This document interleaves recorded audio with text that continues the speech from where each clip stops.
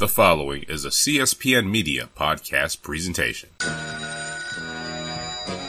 evening, Rick. Would you believe it's Dr. Doom? What's on your evil mind? Hold your insulting tongue and mark my words well. How about this rumor that you are really Iron Man, Mr. Stark?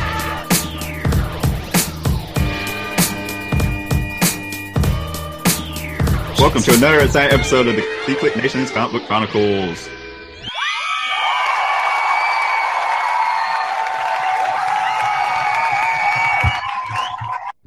Just professional. I'm your host for the first portion of the podcast. My name's Tim Theo Double G.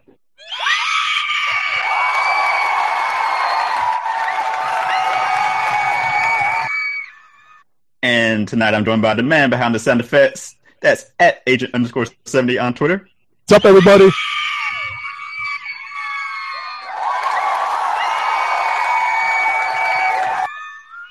The ladies are in the house too.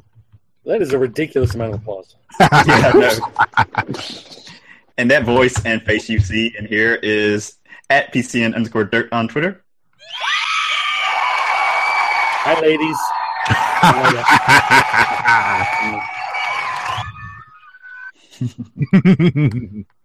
And we also have at RowdyCat on Twitter. Straight from HeroesCon. Yeah, I know. Thanks. No, ladies? Oh, apparently not. No, there they are. I tell you, I get no respect. They're there. So make sure to go to our website, theclicknation.com, where you can find previous episodes of the Comic Book Chronicles and comic book reviews and news. On the homepage, you'll see links to our social media accounts. You can find us on Twitter, Facebook, YouTube, Google+, and make sure to subscribe to the podcast on iTunes, Stitcher Radio, YouTube.com, Google Play, and TuneIn Radio. Remember, we're part of the Cold Slither Podcast Network. Go to cspn.us, do it today. And make sure to buy some Comic Book Chronicles merchandise by going to shop.cspn.us. Remember, we record live every Thursday night, 9 p.m. Eastern Time. And if you're on social media discussing comic books, join the conversation by using the hashtags Comic Book Chronicles or CBChron. So with that, we have some nice, fun comic books to get to our review portion of the show this week. But first, we're going to kick things off with, I guess, the prologue to DC Comics' big summer blockbuster event, and that is Dark Days, The Forge, #1. Yep. Shiny metallic Dark Days, The Forge. Yeah, very shiny. So before the show, we were commenting, or I was commenting, how I really enjoyed this issue, but I had a hard time understanding what the heck was going on. Yeah, there's a lot. I knew what was going on. There was a lot of Easter eggs I did not understand. Yeah, there's lots of references that, because there's a lot of there's multiple plot lines going on in this. So, we have parallel plot lines that follow Green Lantern and Batman, and who they're interacting with. So there's a lot of stuff going on. Hawkman, even. Yes, Carter Hall. And we see Aquaman for a second or two. Yes. I wonder if we ever get doesn't have a code name yet. I wonder if we ever get the 7 Seas storyline in Aquaman that was teased like 4 years ago. Rise of the 7 Seas. It was wiped out by Rebirth. Yeah, that's neither here or there. No kidding. But as far as The Forge goes, I was actually shocked by how much I actually liked it. Because I was expecting to hate this thing, because it felt like it came out of nowhere and it was just kind of forced. Mm-hmm. Like, oh, we're doing this crossover thing, and it's like, oh, come on, But as it played out, it definitely seemed like it took Batman's secrets to an extreme. That he's got all this stuff hidden in all these places all over the world, with the most obscure locks and the most bizarre ways of getting to it. But as the story progressed, I found myself getting more and more drawn into it, and the way it kept weaving things together, I actually found myself like getting into the story. I was shocked, and when I set it down, I was like, "Oh my gosh! Like I can't wait to read the next part. This actually seems pretty cool." I agree. Batman had a secret team going. I agree. And the Outsiders. Yeah, was this the first time that we've seen the Outsiders? Right. This is not the first time Batman's had some secrets that has become a big storyline. No, but this is the first time it felt like it took it to a real extreme for the entire DC universe. There's always some hidden stuff, and usually it's like some new piece of tech that comes out of nowhere, or it was like when he had the weaknesses of the Justice League all right. What was it, Tower of Babel? Right. So he had like all their he had a little piece of kryptonite and a little, whatever for each individual character, but so it felt like the setup was a little too forced, but then once it started going and started rolling through, it's almost like National Treasure. When you're watching it, and you're like, this is the dumbest thing ever. But then about halfway through, you're just like, oh, I'm really into this now, even though this is kind of stupid. I kind of felt the same way with this. It was a lot more entertaining than I ever expected.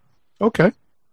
So we had some guest appearances from the likes of Aquaman, Duke Thomas, Hal Jordan, Green Lantern. We had sort of the origin and explanation of how Hawkman, his origin works with the reincarnation. All right, we had Mr. Terrific. Yeah, Mr. Terrific. We had a bunch of references to the different metals in the DC universe. Yeah, so there's multiple Hawk people throughout the DC universe.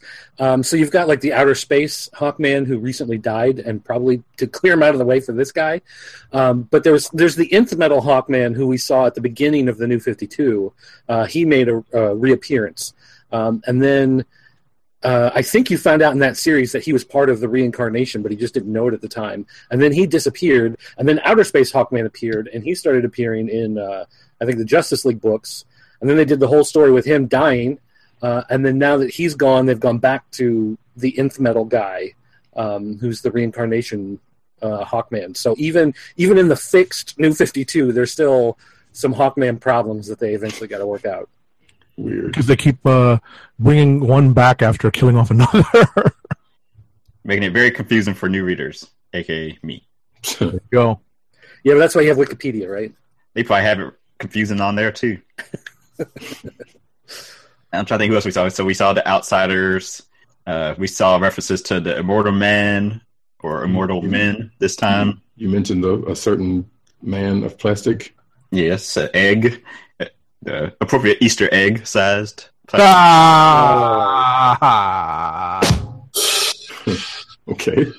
And then we had the last page reveal of another character. Yeah, that was kind of out of nowhere. Fans will be familiar with.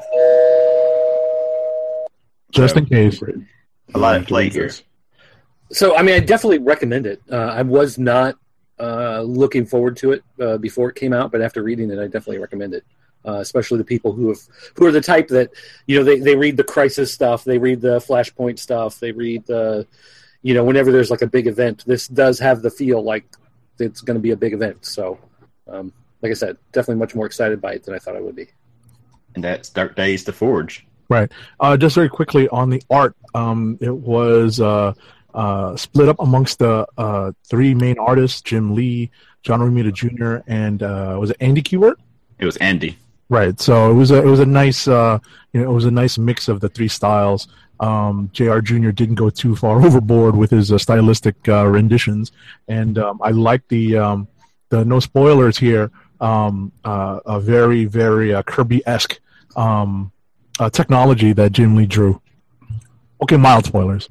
I'll ring the bell. Okay, mild spoilers. But yeah, there was a good art throughout. I enjoyed it. And I've always considered Andy the better of the Kubert brothers. I disagree, but, we'll agree to disagree. I think it was Andy. Andy's one that used to draw... Andy did X-Men. Origin. One thing like back to X-Men back in the early 2000s. They both did early X-Men. 90s. Who did Detective? That's a good question. Don't Sure. See, one of them was doing Detective back around when it did the 666 issue. I think it was Andy. I'll go with Andy. He's done a lot more DC stuff, I think. Well, he's the better man. All righty. So next up is another big event book at the other publisher, Marvel Comics. That is Secret Empire number 4, I believe. It is 4, right? It is 4, yes. Yes. Oh, yeah, we're at number 4. Wait, how many more we have? 6. Oh, okay. There's 10 issues. Mm-hmm. Ugh. Yeah. Yeah. This felt like a kind of slog. yay, 10 issues, yay. No. I definitely agree with you guys on the point. This issue felt like kind of a slog because we've kind of degenerated into, and no real spoilers here, but I'm going to ring the bell. We've degenerated into multiple quests to gather fragments. Either it's G.I. Joe mini movie, or it's kind of like a Fellowship of the Rings type quest. To gather these pieces of these shards of a broken cosmic cube, and ultimately, the story weaves itself into recent Marvel continuity by bringing in a number of characters with their current status quo and kind of establishing what their role is now in the post-Hydra Cap takeover. So they kind of, as you see on the cover, Ultron, Hank Pym, makes an appearance, and they kind of quickly try to explain away how last time we saw him, he was shot, I think, into the sun in Uncanny Avengers. But now he's back on Earth, yet he somehow got back on Earth before the S.H.I.E.L.D. got risen by Hydra Cap.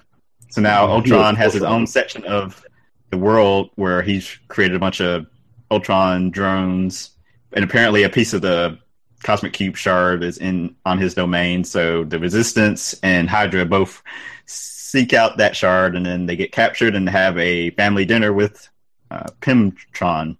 Ah, nice. Wait, family dinner? Do you mean Nadia was there? No, but she is referenced. No, she's not. What's her name? The other one. Janet. At least yeah. So 'cause he doesn't know about Nadia, I don't think. Right.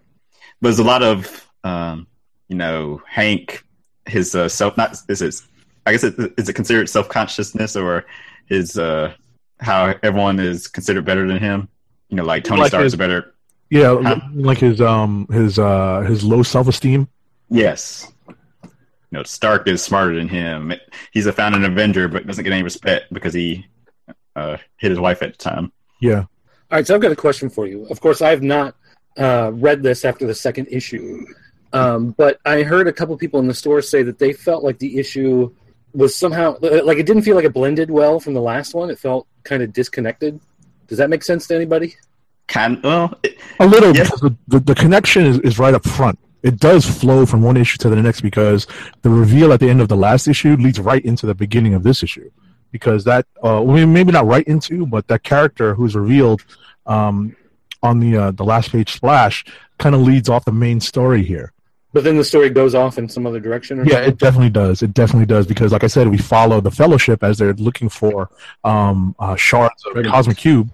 And we kind of this is their quest to gain a shard, which is in Ultron Land, which is where Hank Pymtron is. Every time you say that, I think you're saying Pimptron. Ah! Was that Conan O'Brien? Yeah. 5,000. I'll cut you. Pymtron. Now that's a comic I would buy. There you go. I've got to get that sound effect. I'll cut you. Oh no. Oh, that's funny. So we have more details on the efforts of Black Widow and the Champions in trying to infiltrate Hydra and make an attempt upon Hydra Cap's life to try to end it. And there's still some lines the Champions will not cross yet. So that's another thing that's developed here. So are you liking the series, or are you just reading it? I'm just reading it. I think this issue, like I said, was a slog. This was definitely a bit of a slog to try to get through. The awkward part was the whole interaction with Pymtron, and that kind of made for kind of awkward and just difficult reading. But like I said, it's just another chapter in the Fellowship story. So there was an article from, I can't remember who it is, but it's in the show notes, which I forgot to tweet out. Talking about now Ultron Pymtron is the most sensible man in the universe. Does that read proper? The way he comes in? I don't know. What do you mean? I don't know. Sensible, like because he's like a third party to the two sides. I guess I don't know. I honestly didn't read the article yet. I just put it in there so I could read it later. That might be what they're referencing. there's the two sides. There's the Hydra side and the anti-Hydra side, and he's sort of in the middle.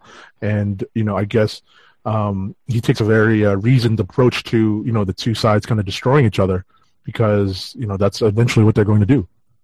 And that's Secret Empire, number 4. Pretty much. So now I open the floor up to suggestions, because I've only read one other book this week. Well, did anybody read Secret Empire United? Nay. Not yet. Okay, well, that answers that question. Well, let me go to Flash then real quick, because Flash is similar to The Forge. It is chock full of old school, some Flash history, the fact that Reverse Flash remembers everything of the old universe, and he's now trying to use it against Barry and Wally and Iris in the worst ways possible. If anybody remembers what happened with Reverse Flash in the old DC universe back in the, I think it was the late 70s, maybe it was the early 80s, Flash ended up being on trial for murder committed by Reverse Flash. We're now getting echoes of that. He remembers that, and of course, being the villain that he is, he wants to relive those quote-unquote glory days. And so it's another one of those books where it really helps if you know the history of the character, if you've read more than one Who's Who in the DC universe over the years. There's definitely some things that it's hearkening back to. But as an uber nerd that reads all this stuff, this is, again, my bread and butter for comic stuff, all of these references and throws. Yeah, there you go. I'm proud of it, buddy. So yeah, I love this book. Again, if you've only read Flash since the New 52 or even Rebirth, there's a lot of this stuff that's going to go over your head. But they at least, if not, they don't really explain it, but they at least reference it so they're talking about something that has happened before and something in the past in the history, and you could probably do a quick Google search and figure out exactly what they're referring to. But I really enjoyed it. Again, the artwork is fantastic in this book. I love the guy whose name I can't pronounce, Di Giandomenico. Hold on. Now I'm going to scroll through, because I read this. I enjoyed it as well. Di Giandomenico. There you go. So Happy New Year. I agree with your assessment of the book. I am not nearly as well versed in the Flash history, so I definitely kind of glossed over a lot of the finer points and a lot of the Easter eggs that were finally laid out in front of me, and I just could not make sense of them. I had a very, I know of the Flash's history in very broad strokes. And I'm even kind of refamiliarized with the story behind the Reverse Flash, because all I remember is like some Wade Wieringo Flash from like the mid '90s, where the Reverse Flash came back. That's as far as I go. But because of the Flash television show, like the first season or two that I stuck with and watched, that's my point of reference right now. And if all you have is that, and you're reading this issue, you're familiar enough with what the Reverse Flash is intending to do, even though it still came as a shock to me at the end. And that I thought was a good cliffhanger ending. Yeah, I definitely thought it was a lot of fun, and it made me. I've really enjoyed the last, 6 months. Whenever they like switched it up to the twice a month, biweekly, I think it's been really good. I've really enjoyed reading it, so definitely a must for Flash fans out there. So there's a character in here called Multiplex, and I swear to God, I thought he was going to transform just based off of the name. To show a movie. Exactly. Like I was just like, wait, what is this guy? Who is it? What is his powers? He's the multiple man. What? Yeah, basically. But he showed up, I believe, in the early New 52 stuff. Okay. So yeah, but anyway, gotcha. Yeah, really good stuff. Good artwork. Good story. So just very quickly, I wanted to ask about what did you think of Green Lantern's guest appearance in this? Because that's when it slowed down for me. Yeah, well, his appearance in this is just a holdover from last issue. It really doesn't serve much purpose as far as this issue goes. But I think one of the key things that they're trying to do is re-establish the friendship between the two of them. Right. There was always this. I don't know if you want to call it like an in-joke or like a running joke in Justice League, but it was always like unintended. Superman, Batman, Wonder Woman. Those are like the jocks of the Justice League, and they're always there out front, and everybody knows them, whatever. And then you've got like Flash and Green Lantern, who are friends in the background, just kind of hanging out. They're the class clowns, always goofing off, and especially, I guess, during more in the goofy era of Justice League, those two have a lot of fun shenanigans going on. So I think Hal Jordan disappeared from the DC universe for a while. He had to fight his way back from another dimension. So this is their chance to reestablish Post Parallax? Yes. Post Parallax? Oh my god, that's what happened to him? Okay. So Parallax is like a different. Yeah, that's a different thing. Forget all about all that. But yeah, I think they're trying to build up the friendship between the two of them again, and so that gave them an opportunity. Last issue was Barry's birthday party, and so Hal showed up for it. So that's the only reason why he's still there. Cool. I enjoyed this issue. Like I said, other than where it slowed down, where there was like that kind of not heart to heart, but it kind of was between Hal and Barry. So, but when they were focusing on Zoom, Reverse Flash and Iris and Wally, it was pretty entertaining. Yeah, it was pretty intense. Reverse Flash, anywhere he's shown up recently, has been pretty intense. He seems to be a key part of the ongoing Rebirth shenanigans. So he's probably a character to look for. And then one other thing, if we're going to talk about a book that's chock full of references and Easter eggs and really has a lot of stuff for the hardcore fans, then I got to jump to Legion of Superheroes with Bugs Bunny. This has so many jokes and satires of the Legion of Superheroes, parodies, references to the Legion of Super Pets. And the story is actually told twice. So you get the modern telling of it, and then about 3/4 of the way through the book, the story ends, and then the story retells itself, but as if it had been a 50s or 60s comic. It's so bizarre because some subtle little differences are made to the storyline, but it's basically the same story told again, but through an old school comics perspective. It is. I was going to ask if you'd read this. Yeah, I haven't read the Marvin the Martian one yet. I looked at enough of it. It's just in my pile. It's the third one down. I just hadn't gotten to it yet. But I read enough of the Marvin the Martian one. Here, let me flip to it real quick. It is set up as a straight up Martian Manhunter, like dark, realistic story, and then suddenly Marvin the Martian pops in, and he is, crazy. He's Looney Tunes, but everyone else around him is completely normal.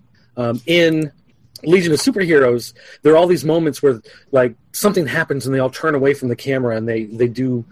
They're looking at stuff and they're just like, and these word balloons come up and like, I must look antsy or no one will understand what's going on. I must look depressed now because I am thinking hard. And you see someone like Timberwolf and he's like, I like to eat red meat and lots of it. And just like all this weird, like crazy, bizarre stuff, really making fun of the Legion, but making fun of the Legion in ways that you really don't understand if you haven't read it. So you got to have some knowledge of Legion to really get some good stuff out of the majority of the book. But my son, of course, he doesn't know anything about it. He just read it for the Bugs Bunny parts. So he just kind of skimmed over the Legion stuff and read the Bugs Bunny stuff, and he still enjoyed it. So it's an angst attack? Yes. Exactly. I'm jazzed to see Wildfire, though. He was always one of my favorite characters when I was a kid. He had such a great design.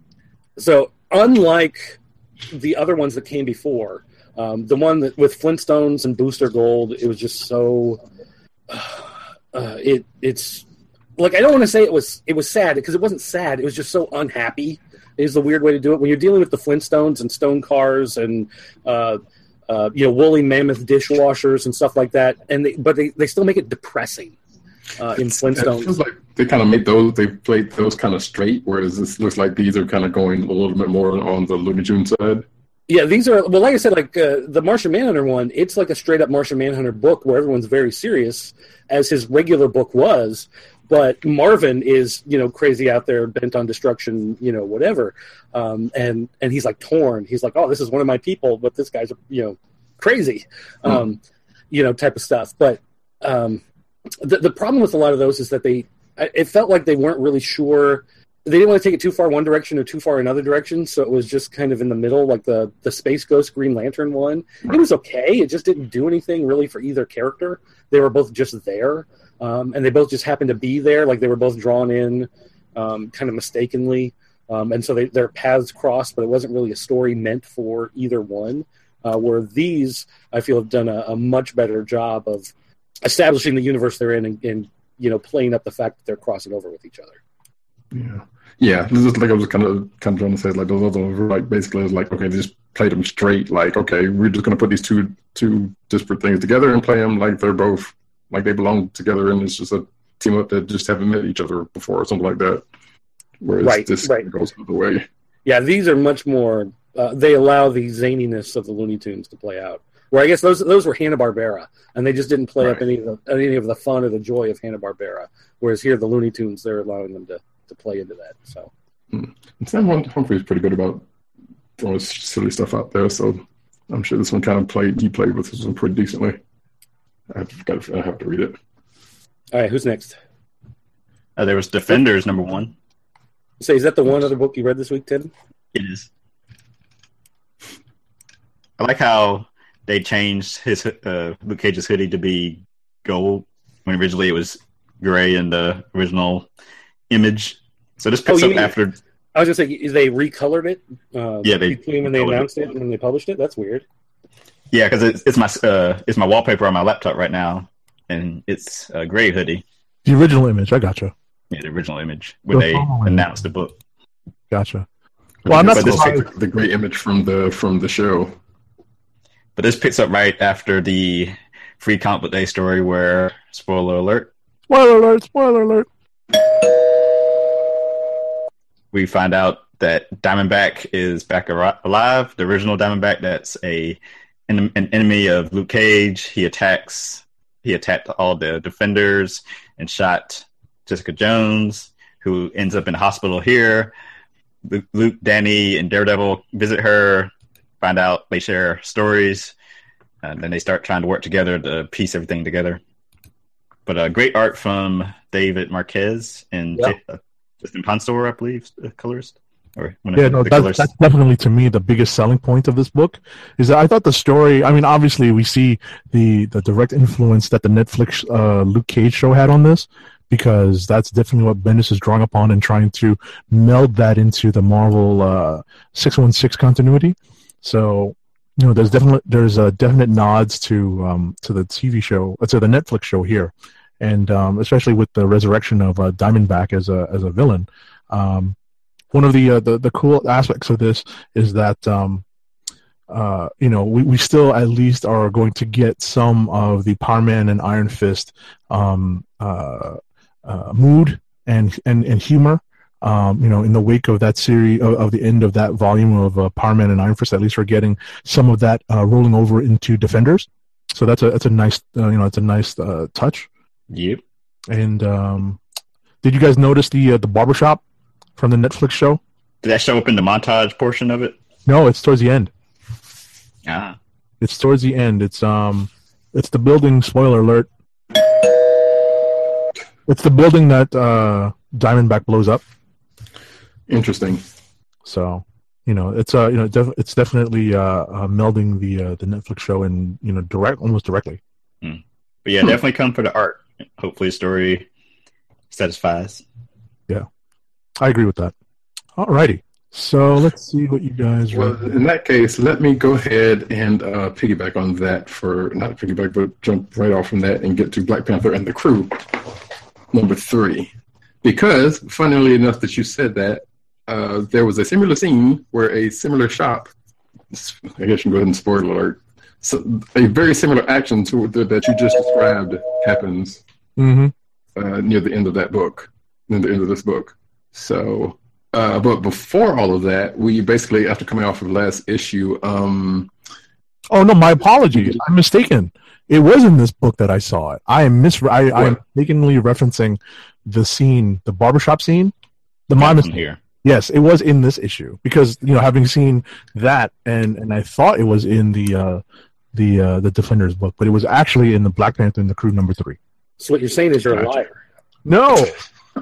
Wish you weren't such a liar. Just mistaken. Let's not, mountain molehill people.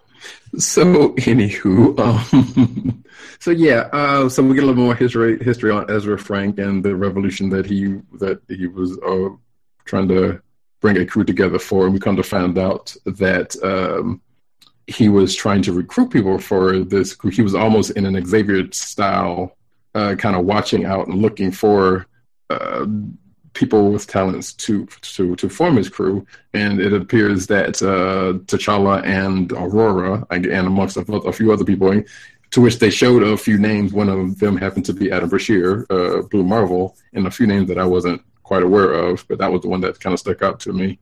Were on his list of people that he was kind of looking to recruiting for his crew. So we find that out, and then the rest of the issue is basically Aurora and T'Challa finding this out and trying to figure out what caused, or what was he trying to recruit people for that might have caused his death.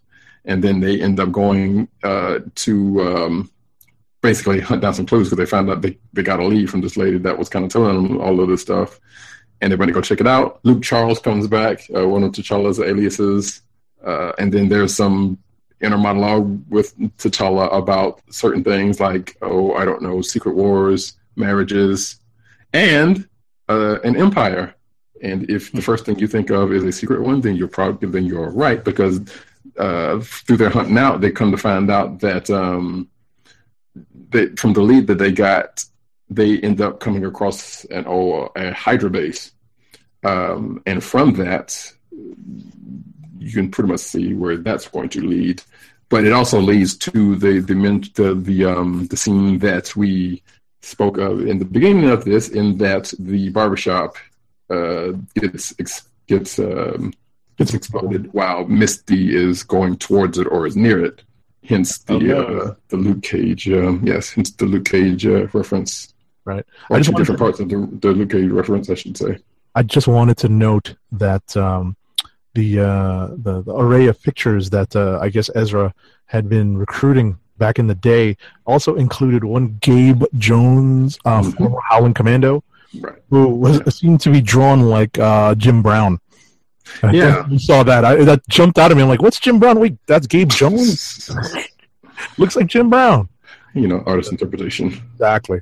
But I thought that was a nice little Easter egg there. Mm-hmm. So yeah, it is what it is. Like, we already know this book has been canceled, so I think it's going to make it to 6.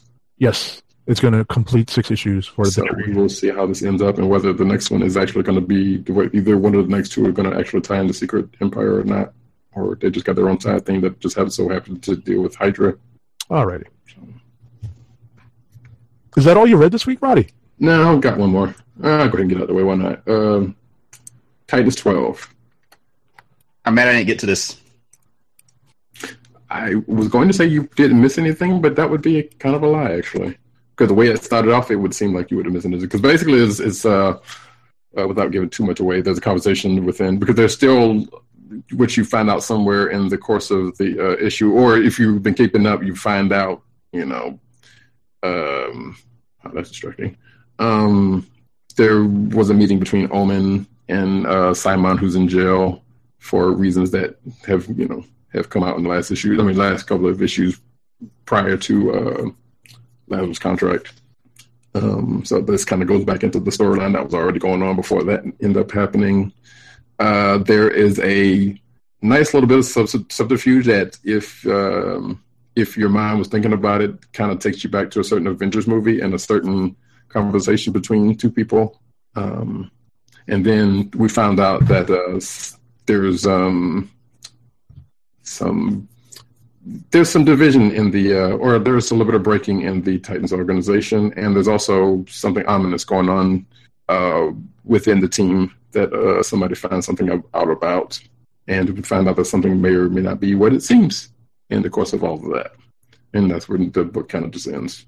So I guess that's going to come out next issue or 2. So it was a decent read. Usually Titans is a pretty quick read for me, but this one had a little bit more meat to it, even in the conversation, because it basically read like obviously a filler arc type of TV show or a clip show, because it kept referencing stuff that happened in the past but never was actually shown in the more just specifically the recent past. But it felt like a clip show in that if we had actually seen that stuff, then it just kind of goes into the rest of it and picks up a little bit. And Kenneth Rockefeller returns to the Titans, right? Yes. Oh, jealous. Jealous. I wish he was still on Ultimates. What's that? I wish Rockefeller was still on Ultimates. I do too. Yeah. I mean, dude on it now is doing all right, but yeah, I totally miss Rockefeller on Ultimates. All right. So I guess we can go into. I have one more book. Do you have any other books you want to do in depth? In depth. What I was going to mention is Amazing Spider-Man: Renew Your Vows, because I know you reviewed this for Graham Comic Reviews on Instagram. Where's that dollar? Plug. I'll do it. So, follow PCN_Dirt at Graham Comic Reviews for the latest comic book reviews in Instagram form. So, I read this issue based off of PCN_Dirt's review on Graham Comic Reviews, and I was not disappointed. It's kind of tough for me to stick with this issue, stick with this book, because it is the alternate storyline or alternate universe where Peter and Mary Jane remain married and actually have their kid with spider powers. That's not spoiling anything. We're 8 issues in, people. So in this issue, Spidey and his wife Spinneret, they gotta get her a better code name, are taking on Mysterio, and they have their issues with that. But in the midst of this issue, we're introduced to one of the seminal '90s. Late 80s and 90s Spider-Man stories, but with the twist that it is now, spoiler alert, Spinneret, who is beset with a certain black costume that is kind of alive. Well, the cover really gives it away. I don't know how much spoiler you're going to give people when it's all right there. Yeah. I mean, I guess there's always misleading covers that like a Bendis book, but right, and also because the month of Mary Jane covers, you never know. Yeah, but yeah, this is true. The cover is true to form. Right. She's given the symbiote, and it really comes from a place where she has a hard time keeping up. She uses an augmented suit that gives her powers instead of coming by them, quote unquote, naturally. Right. Like Peter and their daughter do. So she's looking for something to help, and she finds help in the form of an Osborn, which is never a good thing in the Spider-Man mythos. Of course. And she's given a symbiote suit, and it's we're only half an issue that she has it, but already it's pretty clear. Everybody knows where it's going, so they don't beat around the bush too much. But it's just so much fun to see how they play with the established tropes, how they mix things up. They're not afraid to do things very differently in this continuity. But at the same time, it's always centered around the family. And so, like I said, even though we know that there's some bad stuff coming, it's coming from really a good place where she wants to be more helpful and be a little more independent, not for her own pride, but just for the sake that she doesn't want to have to bother Peter as much.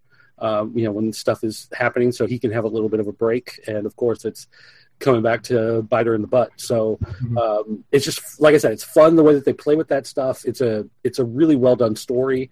One of the things I said on Instagram, I'll repeat it here, is that I often wish that this was the true Spidey book. Like, this is what I want Spider-Man books to be like. I love this universe. I love the fact that they're still together. I love that they built a family. It's not something that you get often in comics these days. So it's nice when there's a family you can follow along with, and everybody gets some TV time, so to speak. So screen time, yeah. So it's a good book. I like it. I recommend it. Especially if you've got someone younger. Spidey didn't last, unfortunately, but it looks like this one's got some more legs to it. So it's all ages, only in the sense that that more than just kids can enjoy it. The kids can enjoy it, but the adults can enjoy it. So don't take the idea that it's all ages to mean that it's somehow simple or easy, or it's below your level. I think everybody should try this book. It's fantastic. Cool. I definitely appreciated the advice this week. All right. Well, there's your plug, everybody. There you go. Check out Grand Comic Reviews that I almost abandoned, but instead I gave it new life with a new outlook. So there it's you go. reinvigorated. Until it does. All right. So, Dirt, if you have any other books that you want to do in depth, now's the time, because I'm about to go into rapid fire. No, everything I do, I can do pretty quick. Rapid fire time! All right. So let me run through some books real quick to give PCN_Dirt a breather. Captain America, Sam Wilson, number 23, details the what Sam Wilson has been doing some more once he gave up the mantle of Captain America and decided to become a smuggler. Ultimately, he's running his own version of the Underground Railroad, literally, between the United States and Canada to help those persecuted by Hydra America, help them escape to Canada. People like Inhumans and mutants and people who just want to escape. So this ties into what is happening in Secret Empire numbers 3 and 4, but it is not necessary to read this to have to understand what's going on in those two main storyline issues. It's just some peripheral stuff. The Mole Man shows up out of all people, so it's pretty weird, but it's one of those tie-in issues. Ms. Marvel number 19, a powerful issue because it deals so much with Kamala Khan's family as they observe one of the bigger holidays in the Muslim tradition. And we also have the return of some characters from recent crossovers. So yes. It's a different... That part, I didn't get to read it, but I saw that part. Yeah, I didn't want to spoil it too much, but we do have the return of that character, and that is leading into the next phase of the storyline. This is the first issue in a new arc. So this is definitely a strong start to the upcoming story. And I wanted to mention Uncanny Avengers number 24. It's another Secret Empire tie-in. The tie-in portion of the story is weak. It basically details the Uncanny Avengers dealing with the Dark Force dome that is in Manhattan that has been put up as part of Hydra Cap's plot in Secret Empire. But the strongest part of this book was the art by Kim Jacinto. It was I was literally, no pun intended, marveling at the art, and I just kind of stared at it as I was flipping pages. And I've mentioned it on the shows recently that I have dropped this book from my physical pull list. I don't know if this is enough for me to put it back on, because I really don't care to follow the stories of the characters that are remaining in this team-up book. It's a myriad mix, it's a hodgepodge of Inhumans and X-Men and Avengers, and it's not as enticing to me as some of the other team books that are out there right now. However, the art on this is strong, and if you're looking for some very clean and sharp superhero art, I would recommend taking a look at this book. And finally, for my last rapid-fire book, it's Vision Director's Cut number 1. Now, we were joking earlier about off the air about spoiling a book we all read a year ago, but what I wanted to mention for our listeners and viewers is that if you're new to our show, or if you're new to the idea of a Vision limited series, you got to go out and pick this up. Pick up the Director's Cut if you don't want to go out and get the back issues, or get it on Marvel Unlimited, or get it was just on sale on Amazon and Comixology. I picked that up, and I still, owning the original issues, having the trade paperbacks through Comixology, I still bought 2 copies of the Director's Cut. I got the shiny cover, and I got the Scotty Young alternate cover because it was cool. I'd hold it up, but my hands are full right now. But thank you very much. So PCN_Dirt is taking care of the main cover, and Roddy Cat is taking care of the Scotty Young cover. And they're holding them up now. They're posting them up now for our viewers online and in the future on YouTube. What I wanted to mention very quickly is that this is a director's cut, so we have some behind-the-scenes looks at the construction of this book and the development of this book. And I wanted to point people specifically to the elevator pitch that Tom King proposed to Marvel in order to get this series approved.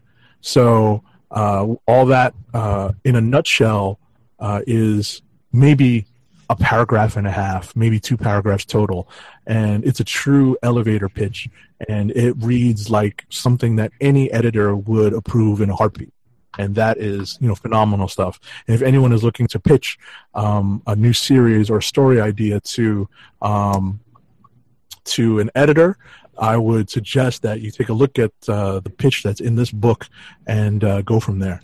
Use that as just one example of how to pitch a story to an editor. Okay. And that's done, and that's my rapid fire. All right. Yeah. Everybody else can hear an echo? Just from you. Like I'm hearing an echo of me coming back. All right, it's gone. Weird. Okay. I'll do a couple here real quick. Weapon X. Number 4, this is part of the prelude of Weapons of Mutant Destruction. We finally figure out who the main bad guy is, who's behind everything. And he's lame. Oh my gosh. This is a character. He was a pivotal character in the story 30 years ago, and then he died. And then they brought him back, and then he died. And then they cloned him or something, and then he died. And now he's back again. And it just took all the wind out of the story. All the lameness. Oh my god! I was actually kind of getting into it, even though I thought the Totally Awesome Hulk comes across as really annoying sometimes. I was still going to go with it, but this knowing that they've gone back to the well to this guy just makes me I don't even know anymore if I'm going to follow through on this. So anyway, just took all the wind out. But Old Man Logan does redeem himself in his main title. Old Man Logan 25. This is with new writer Ed Brisson, and Mike Diodato is picking up the art. I'm not a huge fan of the art. It always looks to me like he's using computer-generated models and sketching on top of them. Just always looks a little funky as far as that goes. But the story... It's not Greg Land. Well, it's not Greg Land, that's true. He uses a different type of picture, though, to draw on top of. But be thankful for small favors. I didn't think anybody could follow up Lemire's run on this because Lemire did such a fantastic job. But Brisson, he decides to keep a similar theme but put his own spin on it, shoot it off in a different direction, and punch you in the face with a story. And it is it's incredible. I'm really blown away by how creative it was, using what we know about Old Man Logan's lore and continuing up on that. So I at one point had considered maybe dropping this title once the new writer came in, but not now. It's good enough that I'm sticking with it, definitely. Let's see. We had Star Wars 32. That came out this week. The next part of the Screaming Citadel. I'm a little disappointed that it's space vampires is what the story basically comes down to. I will say this much, though, that as much as they'll put some fun action-packed stuff in there and play around with some of the characters, you just know that Han Solo is not going to die. You know that Luke Skywalker is not going to die. So when they put him in these moments of peril, I'm just kind of rolling my eyes as I go through these scenes. It's like, all right. You got to roll with it.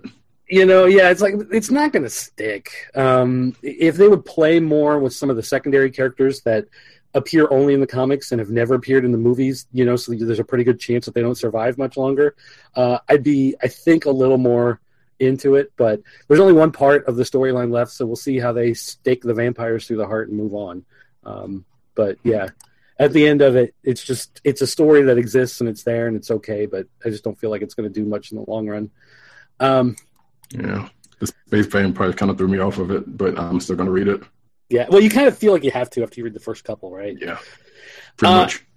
Action Comics 981, the Superman Revenge Squad stuff, it's okay. I've talked before. I haven't exactly been blown away by it. But in the midst of everything that's going on, Dan Jurgens decides to throw something else at Superman completely out of left field, which it's one of those things that gets revealed at the end of the book, and you go, wait a minute, what? And then you have to go back and read through, and when you read through the issue, it makes sense.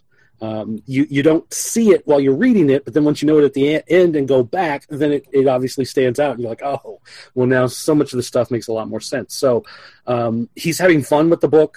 Jurgens is having fun writing this book, playing around with the character and everything. It's a lot of fun. I definitely do, for the most part, enjoy Action more than the other Superman book. So they have their ups and downs and they go back and forth, but this one, what he throws at them is a lot of fun. Obviously it's another thing that's not going to stick, but it's something to have fun with them while they're there. I want to talk about two books that probably no one has ever heard of before. You might remember Solar Flare. I talked about issue 1 back when it came out. I missed out on 2. I had to get a copy of 2 and read 2 and 3 here, read them back to back today. But basically, it's a post-apocalyptic story where a massive solar flare has killed all electronics on Earth. Random fires have broken out. You don't really know how bad Earth really is yet, how terrible things are, but of course that doesn't stop the worst of humanity from going out and trying to take advantage of the situation. So it's dealt with in the same way you would your basic zombie movie, except you're not running from zombies, you're running from other people during, this horrible, terrible crisis that's going on. And because it's this massive solar flare and everything's, going terrible, it's like this weird Twilight era, this Aurora Borealis type thing over the entire world as it's messing with the atmosphere and everything. So it makes for this weird look. The art definitely has a style all its own. He uses a lot of he takes photographs of backgrounds and then runs them through some filters on the computer and then draws the people on top of them, and it actually works. It feels like you'd think about it and you think it really shouldn't work, but it does. The way his line work works with those photos, it's actually pretty cool how it all comes together. So Scout Comics, nobody listening to this has ever heard of Scout Comics, probably never heard of Solar Flare, but it's definitely worth taking a look at. I enjoy these post-apocalyptic stories, so this is another one to add to the list, and it's pretty good, so I recommend that. And then finally, this one blows me away. This is one of the $1.50 books. It's called Trespasser. It's from Alterna Comics. It is the story of a father and daughter who are living out on a farm. Something bad has happened to the world. You don't really know. Again, it's some sort of post-apocalyptic, but it doesn't make clear, probably not zombies, but it's something economic or terrorism or something.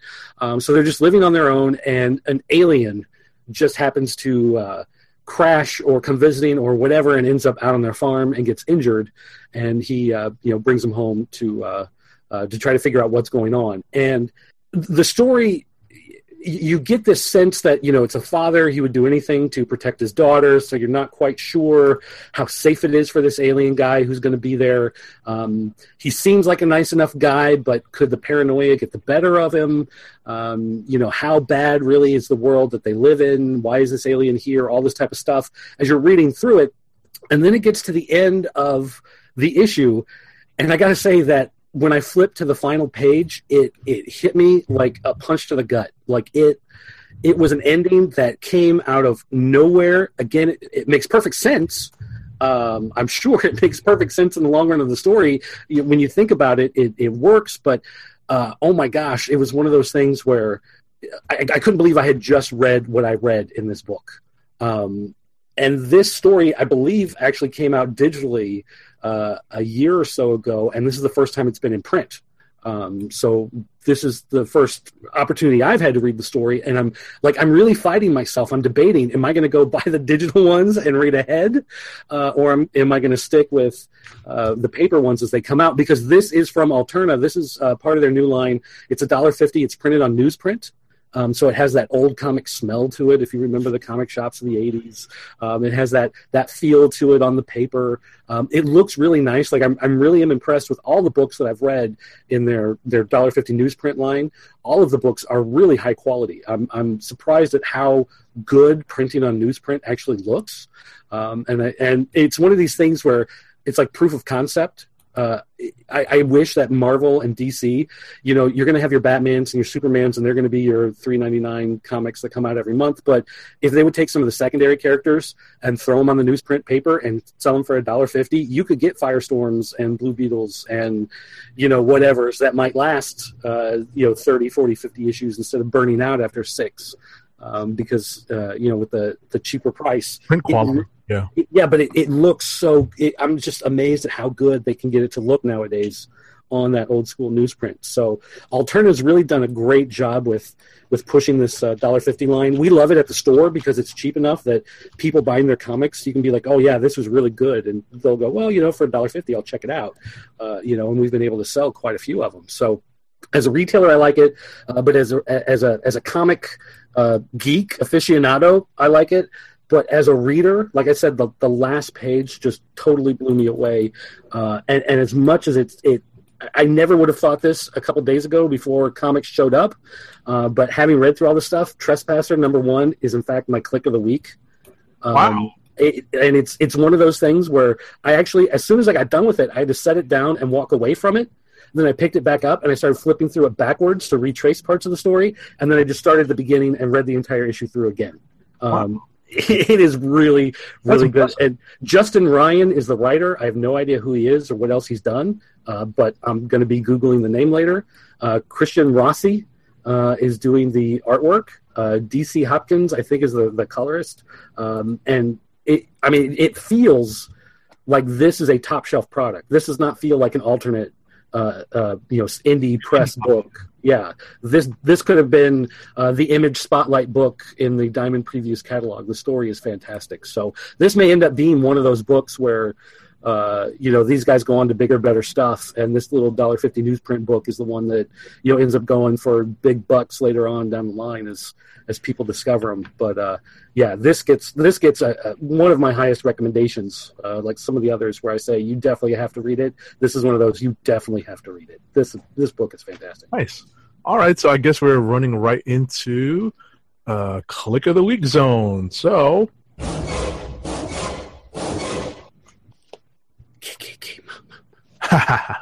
So PCN_Dirt has given us his Click of the Week, and I guess I will surprise everyone on the panel by picking a DC book. Whoa. Dark Days, The Forge, #1, my Click of the Week this week. Yeah, and actually, before I read Trespasser, I think this probably would have been mine as well. Dark Days is what I would go with also. Whoa! But not Roddy. Roddy's got to break the streak. That's right. Probably partially also because I haven't read it. But even if I had, I probably still wouldn't. Because I'm going to go with, I have so many books to choose from. Black Panther and the Crew #3. Nice. Because, as what I forgot to mention earlier, for King, T'Challa has missed out on some things, including finding out about Frank Ocean. Which yes, I saw that. Not only brings up, but ends up singing a little bit of during the course of this issue, which was out of nowhere. But yeah. All righty. Okay, so before we transition over, before you make your that one, before you make your ad, I think Sim's going to make with his leaving. All righty. But speaking of, I will say. I just got an email for something embargoed until 9 a.m. tomorrow. So check theclipnation.com at 9 a.m. Eastern time tomorrow to see some news from a publisher that we discussed tonight. Exclusive. Ooh. Yes. It's interesting. But see y'all at 9 a.m. tomorrow. All right, we'll see. Peace out. Guys. All righty. So we're going to transition again. I'm going to play this particular transition now for a very good reason. So our First ad of the night is for Busted Tees. This episode of the Click Nation's Comic Book Chronicles is sponsored by Busted Tees, your home for funny, awesome, cool t-shirts that are sure to get your friends' attention. Busted Tees puts many of their popular shirt designs on sale each week. Choose from several eye-catching t-shirts inspired by pop culture, cleverly themed TV shirts inspired by movies, video games, TV shows, comic books, and geek culture, and much more are on sale. To help keep our podcast free, order from Busted Tees by going to cspn.us. That's cspn.us. Then click on the Keep Our Podcast Free link. Click on the Busted Tees banner and then shop for awesome t-shirts.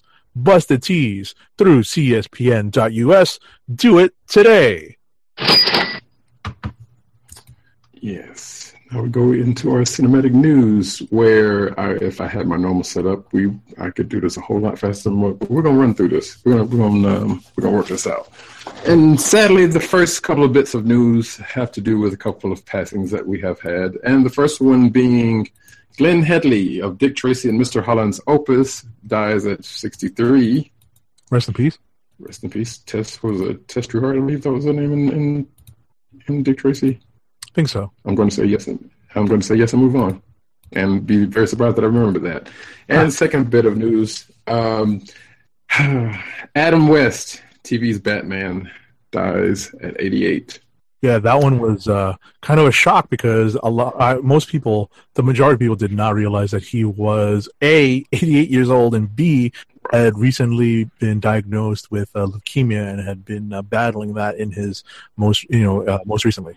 Right. Yeah, definitely didn't the last part. First part I did know. So this was like, and the thing what also stuck out about it was that, we'll get to that in a couple of stories. But it happened amongst some other news that happened. But it was certainly sad, and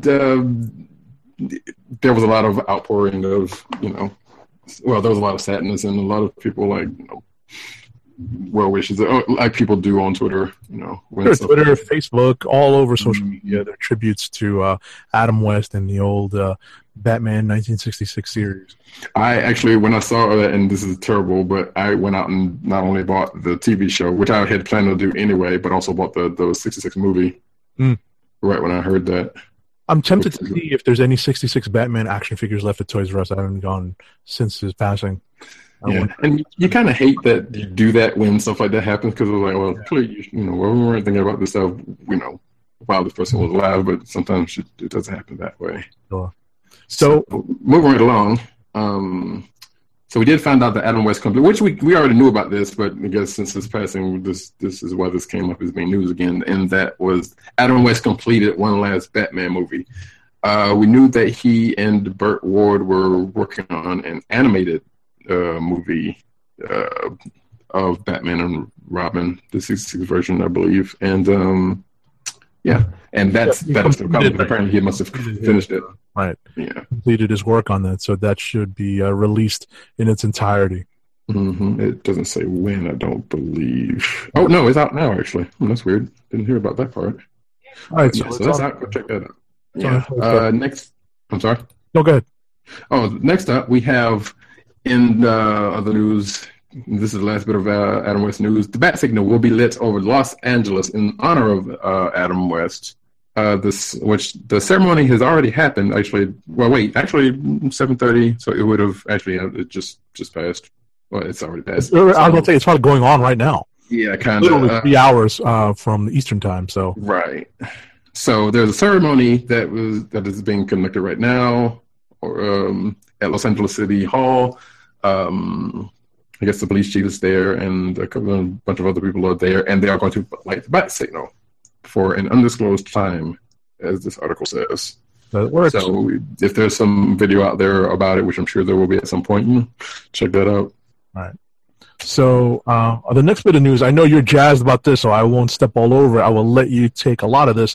The new trailer, the first teaser trailer and poster for the Marvel Black Panther movie dropped during the NBA Finals, and it was pretty fun.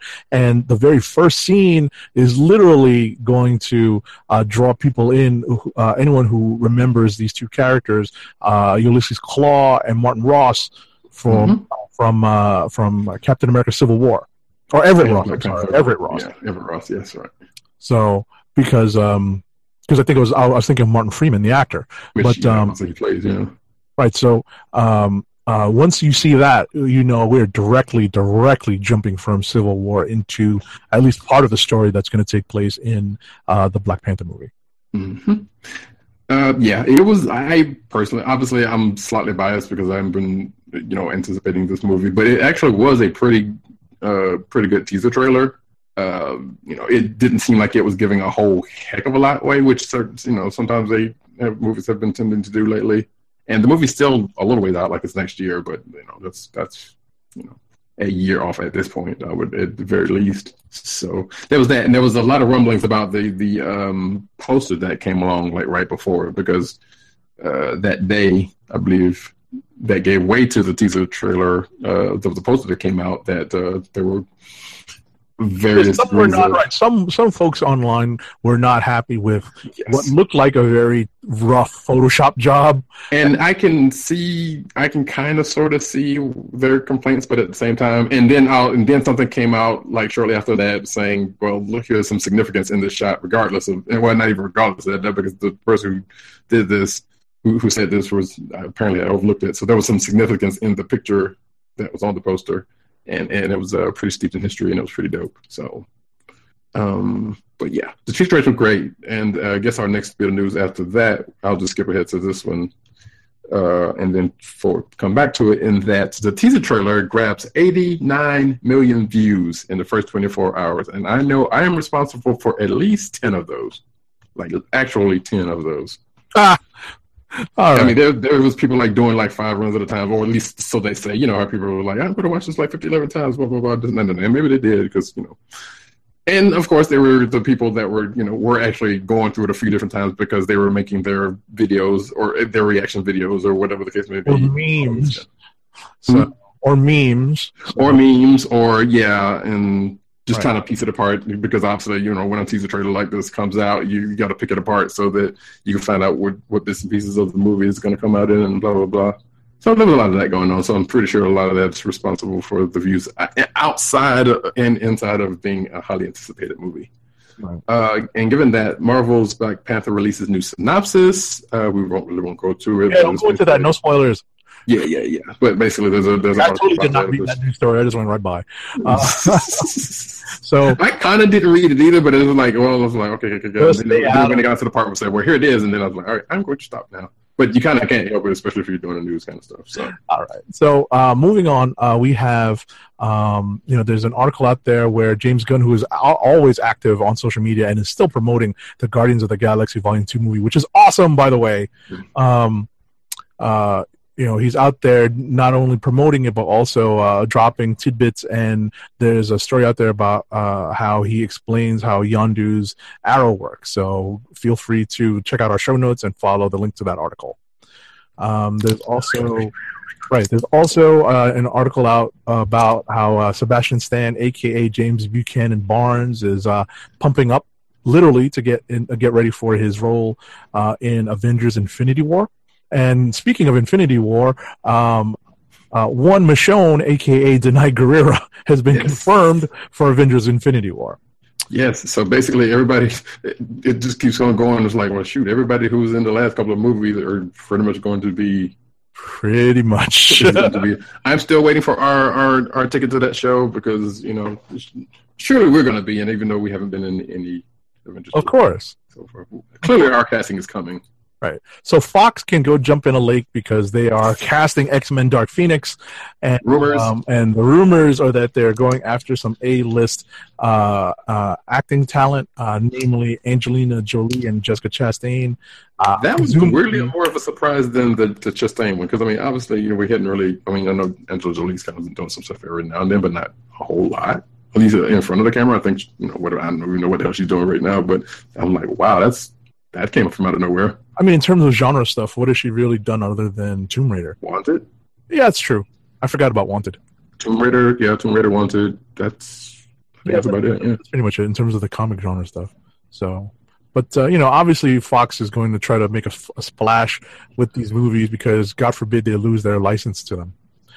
Speaking of Fox's X-Men license, New Mutants casting has there's rumors out about Young Magic and Karma being cast.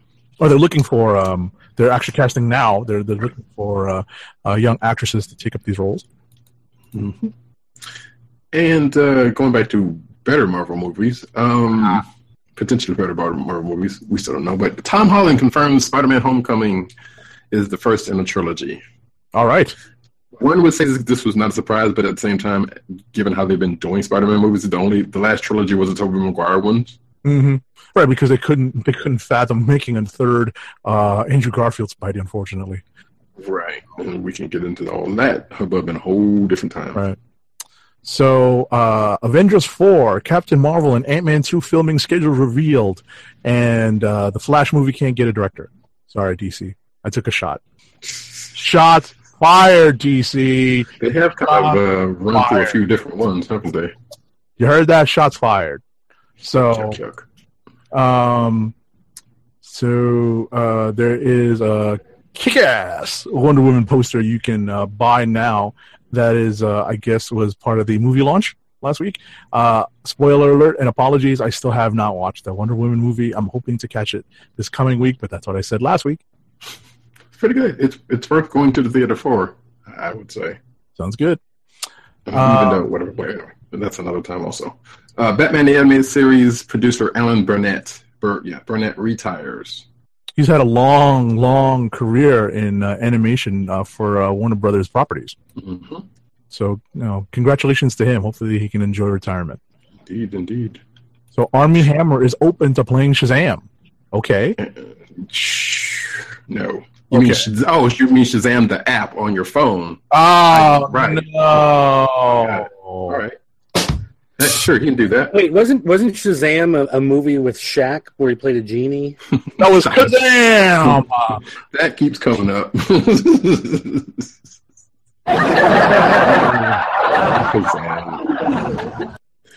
Yeah. I don't know. I can't see the Lone Ranger being Shazam. All right. Actually, I haven't even seen that Man from Uncle movie either, but whatever. Anyway. Speaking of DC... Yes, Batman and Spider-Man composer Danny Elfman will now score Justice League, so it'll be like dun dun dun. Oh, okay, well. You skipped one, which is also DC, which is Family will be the central theme to Aquaman. So I'm really hoping that they can pull off an Aquaman movie. You know what Family was also the central theme of? The Fast and Furious. Think about it. All right, so no way. Legends of Tomorrow adds Billy Zane as P.T. Barnum for a time travel arc. Okay, I know, right? Wait, didn't Billy Zane play the Phantom, or am I thinking of somebody else? Yes, you're absolutely right. Okay. So maybe he'll. Oh, the Phantom's not even a DC property. Never mind. Yeah. Damn it. So Legends of Tomorrow season 3, bringing back fiction. Good. Okay. Although I heard something about the end of this last season that made me scratch my head about that, but okay, sure. Rumor of the day: Justice League reshoots to feature more of Wonder Woman. Because right, because she is the cash draw. I mean, I would say Marvel should really take notes, but it's not the same thing as having a couple of books that you cancel when you have a high demand character pulling some numbers on a thing they did. But anyway. Not bitter or anything. No, not even a little. Apparently, X-Men: Dark Phoenix sets its main cast and creative team with one big addition. So, well, I would say a little behind the scenes of some of the stuff. Usually, a lot of the stuff I would put in order, and this would have still been in the order that it should have been. But apparently, they've come down on the actress of choice that we talked about a little bit ago, and that's being Jessica Chastain. And I can't say why that would be a surprise, because it's not. And she's playing Lilandra, so because it's Dark Phoenix, and you got to have it. All right, so I'm going to ring the cash register because of the next story, which is the actual Luke Skywalker lightsaber from Star Wars and The Empire Strikes Back is up for auction. Up for auction, people. Break open those piggy banks. Exactly. Which is weird because cash in your 401k. Halfway there. So I don't know if you guys have heard, and this is not in the news, but there was the guy that has all the Star Wars memorabilia. It has the biggest collection of Star Wars memorabilia. Got stolen from. So when I saw this, I was like, well, wait, was this a part of that? And somebody just brazen enough to just restore it, but apparently this was a separate thing. Yeah, no, I was about to say this kind of promotion behind the auction. I doubt that this would be promoting an auction for a piece of stolen property. Right. So, all right. Next up, DuckTales. Woo! Reboot introduces the return of old characters and a new one. So apparently, and I guess we should have seen this coming because Gearloose is going to be a part of the show. Gyro is the person responsible for Gizmo Duck. So that makes a hell of a whole lot of sense. Also, the Beagle Boys will be back. So I think pretty much the gang's all here. I think. Wait, did they cast Mrs. Beakley? Because I don't remember. I don't know. What soon? Actually, wait. It says here. So Ma Beagle, the Beagle Boys, blah blah blah blah blah. Alice and Janney is played so this is some stuff in here that actually we didn't know about. So Alice and Janney will be playing Scrooge's old love interest, Goldie O'Gilt. Alice and Janney? You mean C.J. Craig from The West Wing? The very same. Let's see. Gladstone Gander, a longtime nemesis of Donald Duck's, will be played by Paul F. Tompkins, and a new character named Mark Beeks, who is a young billionaire who will be played by Silicon Valley star Josh Brenner. All right. So they're getting some names, except for the last one that I don't know anything of. But yeah, somebody new from a hot show that's right. Still gaining some traction. So some heavy hitters. I mean, there's probably no doubt that this is not going to get any numbers because it's going to hit the nostalgia people and new people. But I'm interested. So it shouldn't be here, but never mind. Just keep rolling with it. Which one? The pro poster and the air date? Oh no, not that one. The one after that. Oh, spoiler alert! Yeah, well, that was fine. So yeah, along with that news, we got the new Doctor and Drill poster and an air date, which is the air date is August 18th because they're releasing it on Disney XD. Yes, right. And then on September 20th. And then on September 23rd, they're going with the regular set of shows, the continuing episodes. Right. All right. So what Roddy Cat was referring to earlier, and the reason why I rang the spoiler bell, is that apparently there's some news that the novelization of Spider-Man Homecoming contains information about the character that Donald Glover plays in the movie. We will not discuss this now because it will become very apparent very soon. We are less than a month away. Mm-hmm. So let's not jump the gun on these. Let's see. So... we can skip this one. No. Which one? The Guillermo del Toro one? Yeah. All right. It says he talks creative freedom with Netflix and the future of Hellboy. There's an article. I mean, granted, I just wanted to see Dirt's face on this one. It's tortured names, but since he's not showing his face, it doesn't matter. But no, they talked to Guillermo del Toro about a bunch of stuff, and he just kind of had a little blurb on Hellboy and saying he doesn't own it. It's Mike Mignola's, and that's his to get it. If he wants to reboot it, it's fine. Mm-hmm. Godspeed and good bless. All right. So I'm going to break out a new sound effect that one Roddy Cat loaded up for the next bit of news. Hey, boo! One Statler and Waldorf. Boo from the. I knew that was going to come in handy.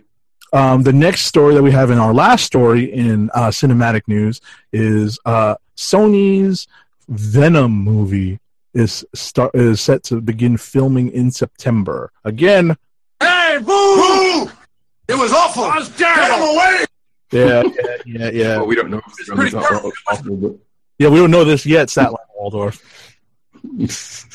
But I'm breaking out that new stuff for this news because boo hiss. Yeah. Alrighty. And now we're on to comic news. Yeah, we're on to the comic news. And you hit this first one, and I get the next couple. All right, so there's a fresh peek inside Mark Wahlberg's Alien Bounty Hunter comic. Whoop-de-doo, good for him. I still don't know what he's doing. He's got enough of a name to where his movie.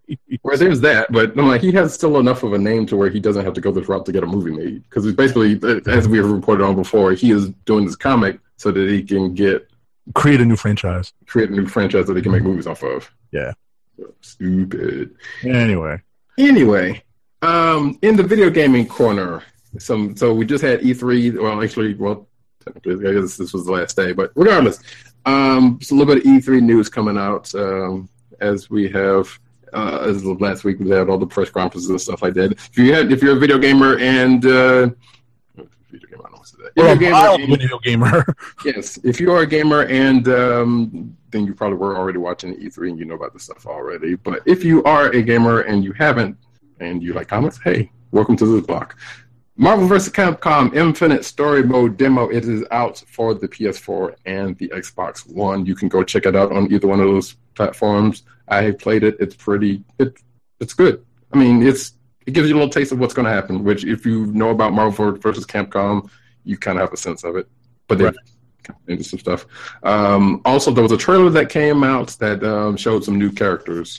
Actually, and also if you play the demo, you can also see a glimpse of these new characters because there are a bunch of people show up in said demo, story mode demo for as short as it is.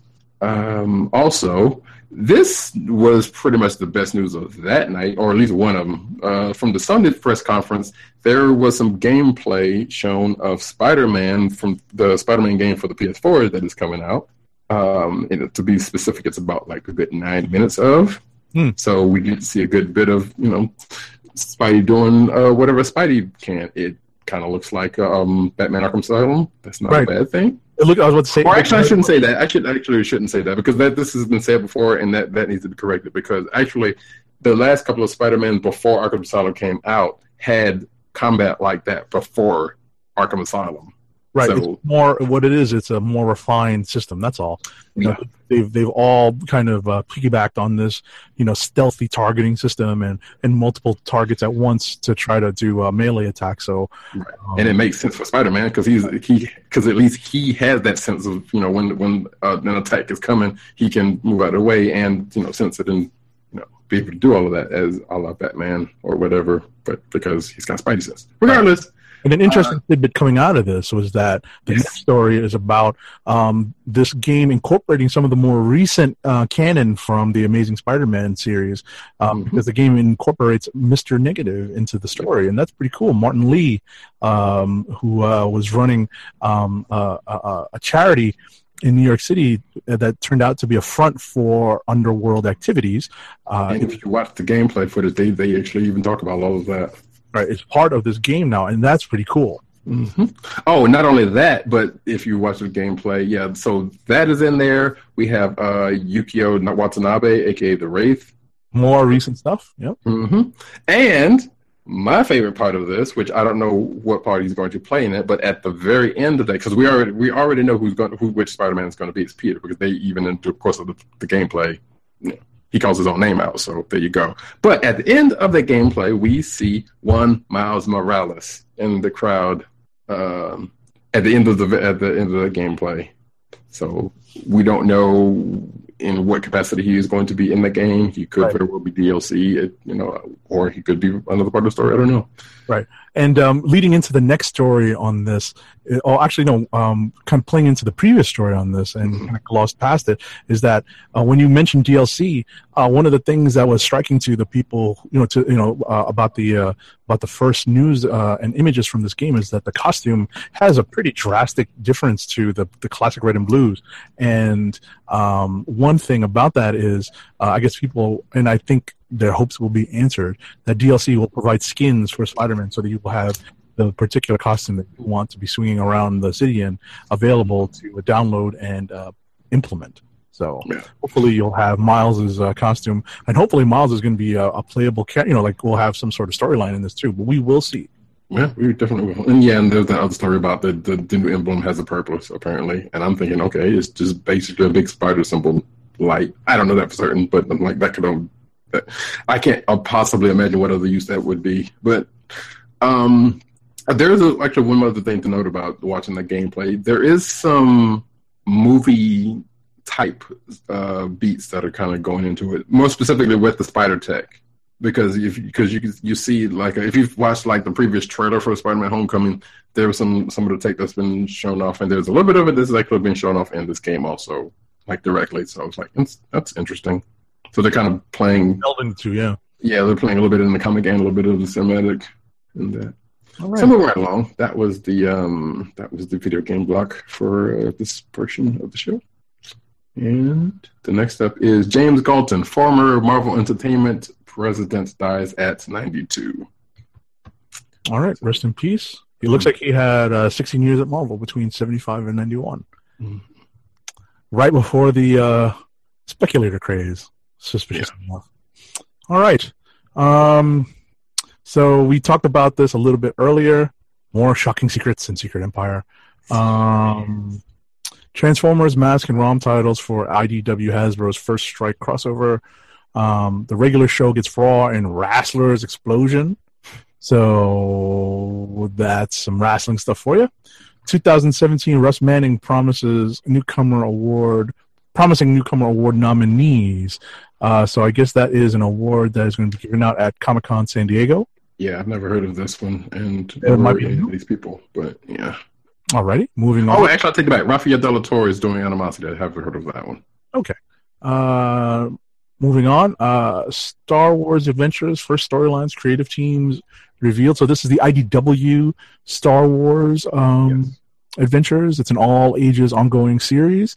So I guess that is going to launch when? Do we have a date in here? September 6th. September 6th. Star Wars Adventures #1.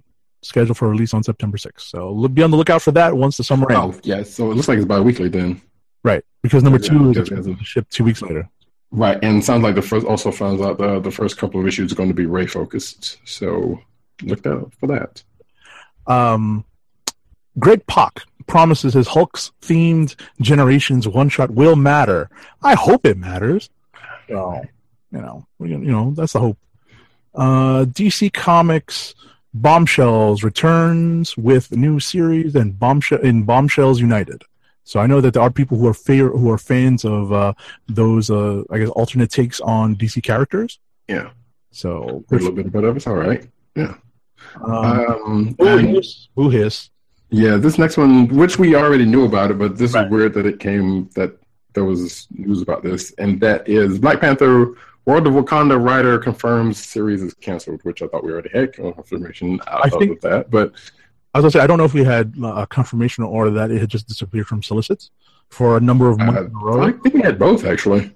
So I don't, when I saw this in the news list, I wasn't sure if I remember hearing confirmation of it. So right, that's why I just put confirmation of a confirmation in question mark, because I was like, I was kind of the same as you, but I felt kind of certain that we had that confirmation. But regardless, it is still a sad thing, and don't get me started. Marvel's newest universe declares war on Ewing's Ultimates. This was basically an interview with Al Ewing about what he's doing in Ultimates 2 and using the new universe characters and what he's going to put people through. So, well, it's nice him incorporating, all these characters from across the universe. No pun intended. Definitely a Beatles reference. So next up, Big Trouble in Little China's loudmouth hero makes one last stand in new comic series Old Man Jack. All right. So you wonder where they got that name from. Yeah. And it's And being written by Anthony Birch, who has written video games such as Borderlands 2, and I think it's a one-shot, if I'm not mistaken. So, all right. Boom Studios sells a minority stake to Fox after recently. So I guess 20th Century Fox has acquired what has been described as a significant minority stake in Boom Studios, where the company has already had a first-look feature film deal and a similar deal with Fox Television Studio. So we talked about this prior to the show. Was that? I said previously. Right. And we basically it was like, okay, so as Dirt said, I don't know if he wanted to chime in on it, but he was basically saying, it's like, yeah, it's enough to want to see them prosper, but not enough to kind of poking I at was you just doing thinking, anything. from what it sounds like, the significant minority share means that it's not enough that they have any sort of control over the studio, saying you have to publish this or you can't publish that, or whatever. But it's enough of a stake that they want the company to financially succeed because they're going to get profits off of that. So with their first look deal that they already have, apparently there's something in the pipes or something that they have their eye on that they think is going to be immensely profitable, that they think there's going to be some sort of synergy between them developing a property for television or movies and the comics. So it looks like they've seen enough now that they're buying a stake back in the company so that they can make sure that whatever they develop as a property for TV or movies, they're going to get profits back on the publishing end as well. Yeah, and as I also said, it seems like just like the opening steps of them just coming and take it all over just in general at some point once they see that there's going to be something out of it, but we don't know. It might not be that at all. So good luck to Boom, I guess. I don't know. Last in our stories for tonight, Marvel's Generation series starts at the Vanishing Point. So there was a DC series several years ago called Vanishing Point. Mm-hmm. I mean, that was where Wave Rider and Rip Hunter and the Time Masters were all hanging out. It seems really weird that, and maybe that term comes from somewhere else. Maybe that's a scientific term or something, but it just seems weird that Marvel's gravitating towards that. Yeah. But we also got to look at the covers, what looks to be the covers for this generation stuff, and some good-looking stuff as I'm scrolling through it and not sharing it. But this is how they all come together with their previous incarnations and counterparts. So, that's the start of that particular story point. So, yeah. Alrighty. So we've come to the end of our comic-related news. Does anyone have anything else to add before I read our last ad read of the night? Something for Toy anybody? Open boxes? I guess I could talk about this HeroesCon stuff real quick, but I was going to save that for after the ad. All right, so I'm at HeroesCon here in Charlotte. I'll go and get this out of the way. I'm here at HeroesCon. I'll be here all weekend. If you see me, say hey. I don't bite unless you're mean. Or I look like I'm a deer in headlights. But regardless, that's just me running around. So there's this print that you get when you get your ticket. You also get an armband, which I didn't get one this time, but I don't need it this time for reasons. And you also get a program guide, which is of right here of the same print. And, of course, all the artists and creators are going to be here, and panel guide and all that kind of good stuff is in here. So that's pretty much all I got. And I actually brought books to sign this year, so yay. Nice. Mm-hmm. All righty. So just real quick on my end, if you follow at Angel_70 on Instagram and Twitter, you'll see some of the finds that I've picked up in the last week. I did pick up the Toys R Us exclusive Spider-Man and Mary Jane Marvel Legends.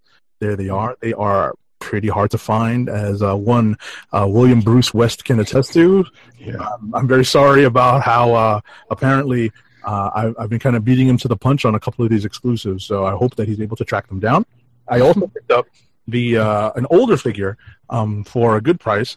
It is the Superior Spider-Man Marvel Legends from a number of waves ago of Spider-Man, and I know that PCN_Dirt is appreciative of the fact that I have now obtained one Otto Octavius playing as Peter Parker, as he is showing us his thumbs up on the screen for the viewers of the video podcast on YouTube. Wait, is he?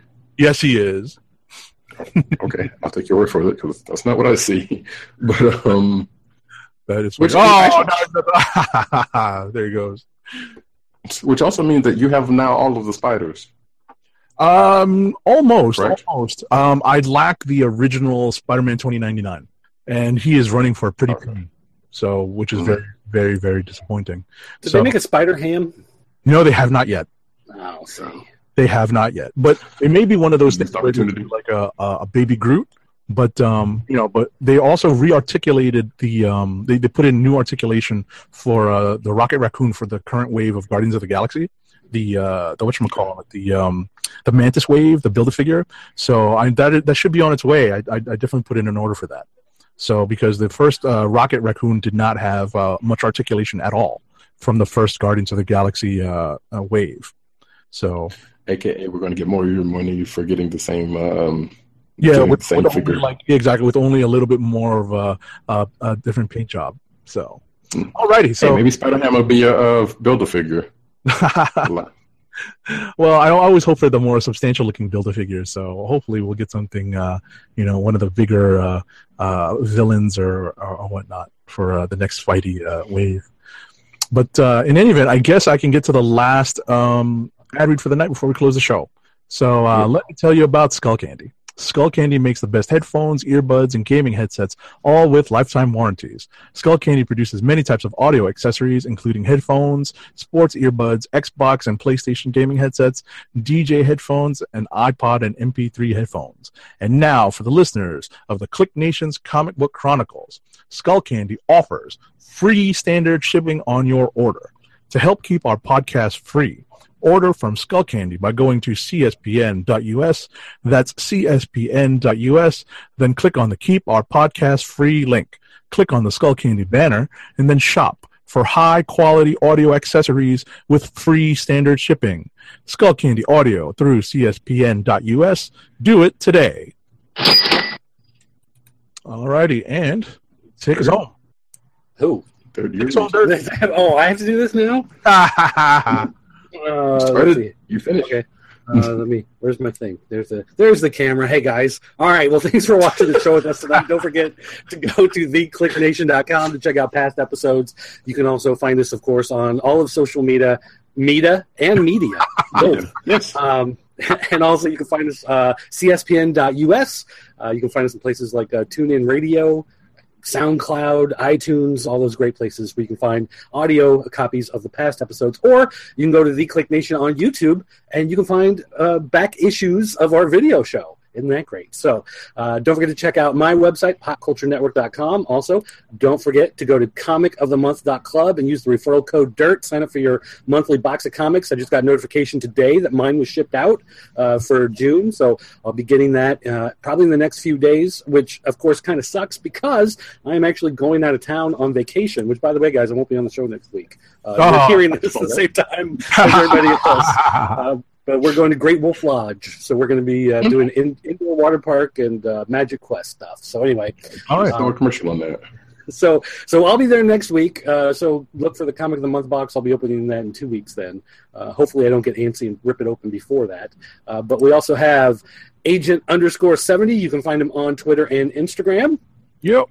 And don't forget at Roddy Cat at News Nerds Need, and he's at Heroes Con. So make sure you take a look for him. I will be there. Indeed, I will be taking pictures and probably Snapchatting and maybe Twittering stuff and other things. Who knows? What kind of pictures? Nice. Are you going to be taking boudoir photos while you're there? Is that the type of pictures you're taking? I mean, if somebody backs my Patreon, I might, Ha ha. All right, guys, that's going to do it for us. Thanks for watching, and we'll see you next time. Peace. Would you believe